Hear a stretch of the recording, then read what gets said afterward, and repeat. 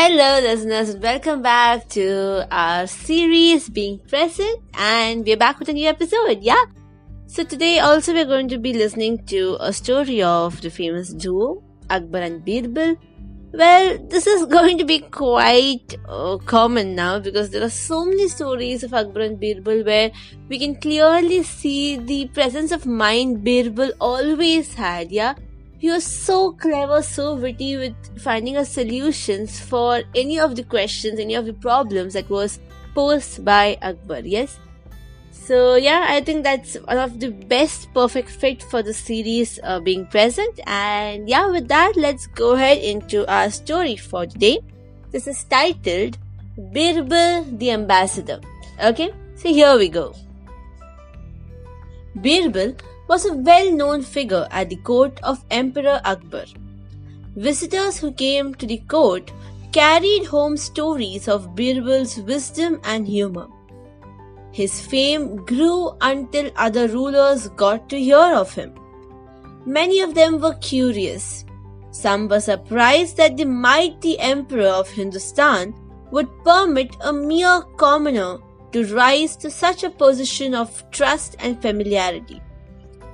One day, the Sultan of a neighboring country sent a messenger to Emperor Akbar inviting the famous Birbal to visit his court as an ambassador of goodwill. Akbar had just returned from a victorious campaign and was in a generous mood. He agreed to send Birbal to visit the court of the Sultan. Birbal prepared for the journey with great care. As the emperor's representative, he knew he had to dress grandly and travel with enough elephants and attendants to impress the neighbor with the style and wealth of the court at Delhi. After weeks of preparation, the caravan was finally ready to set out on its journey. Birbal went to say goodbye to the emperor. Akbar wished Birbal a safe journey and then he said, "I shall miss you, my friend. Come back quickly, for the court is dull when you're not here." Birbal smiled and promised he would. After many days of slow travel, Birbal arrived at the mountain pass which would lead him to the capital of the Sultan's kingdom.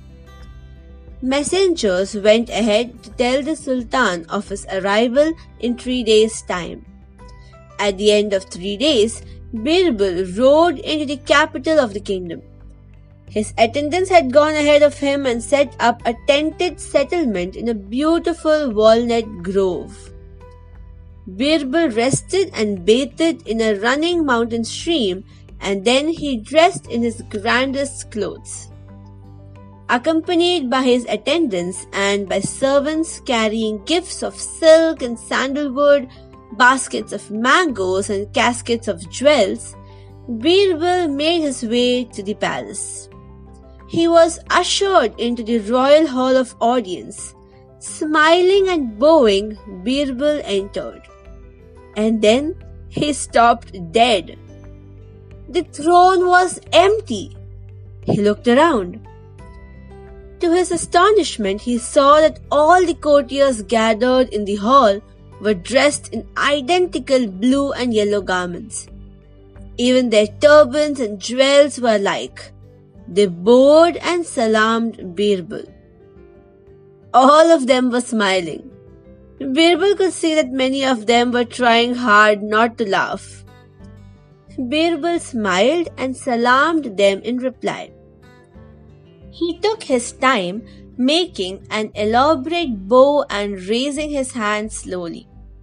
As he did so, he glanced around. His bright eyes missed very little. He soon found what he was looking for. With a gesture at the men who accompanied him, he walked up to one of the men in the crowd and made an especially low salam. "Huzur," he said in a ringing voice, "My Emperor, Badshah Akbar, Shahanshah of Hindustan, sends you his compliments. He hopes these humble gifts will serve as a small token of his regard for you and your people." One by one, The richly dressed attendants marched forward to the man Birbal indicated and laid the emperor's gifts at his feet. There was utter silence in the court. Nobody was smiling anymore. His Majesty Badshah Akbar, Shahanshah of Hindustan, bade me to tell you that he holds you in high regard and he sends you his assurance of friendship and goodwill. Birbal continued to address the man in front of him. Finally, the Sultan spoke. Your emperor is a wise and noble ruler, Birbal, he said at last, and he has surrounded himself with worthy people. You have passed the test we laid for you with amazing ease. He walked across the room and took his place on the throne. He beckoned Birbal and invited him to sit on a low divan that was placed below the throne. It was a mark of high honor to be invited to be seated in the presence of the Sultan, and Birbal bowed very low before he took his seat. I honor you as a man of uncommon intelligence, the Sultan said. We shall enjoy having you amongst us. But tell us, Birbal, how did you recognize me so quickly? We had made absolutely certain that our appearances were identical in every way. Birbal smiled. Sir, your eyes were fixed on me to see how I reacted. But the eyes of every other person present in the court darted between me and you. They were watching their Sultan to see how he behaved in order to follow his lead. That told me at once who was the king and who the followers.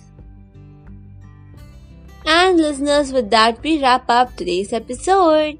Well, we saw how being a good observer, keen observer, is so essential to have a presence of mind in that situation, right? So here Birbal was such a good observer. He could understand and recognize the eye gestures that were happening between the courtiers and the Sultan, yes? And he was quick to catch that, and then that's why he was able to identify the Sultan. And so the lesson here is we need to be really observant in our daily life. Many of the times we are very preoccupied with our own thoughts and we really do not observe the things happening around us, yeah? The moment we start being more observant of our surroundings, we have a presence of mind in the situation. We'll be able to retaliate better to when we face, sudden adversity, sudden problems, yeah? So I guess that's the lesson we need to take from today's episode, okay? So with that, I will see you soon next week. If you have any questions, any comments, any queries, do reach out at my Twitter handle @RoshniSK. You can also drop a comment at the ID sishu_katha @outlook.com. And I'll be waiting to hear from you. See you soon next week. Until then, stay safe, take care, have a wonderful, wonderful week ahead. See ya, listeners. Bye-bye.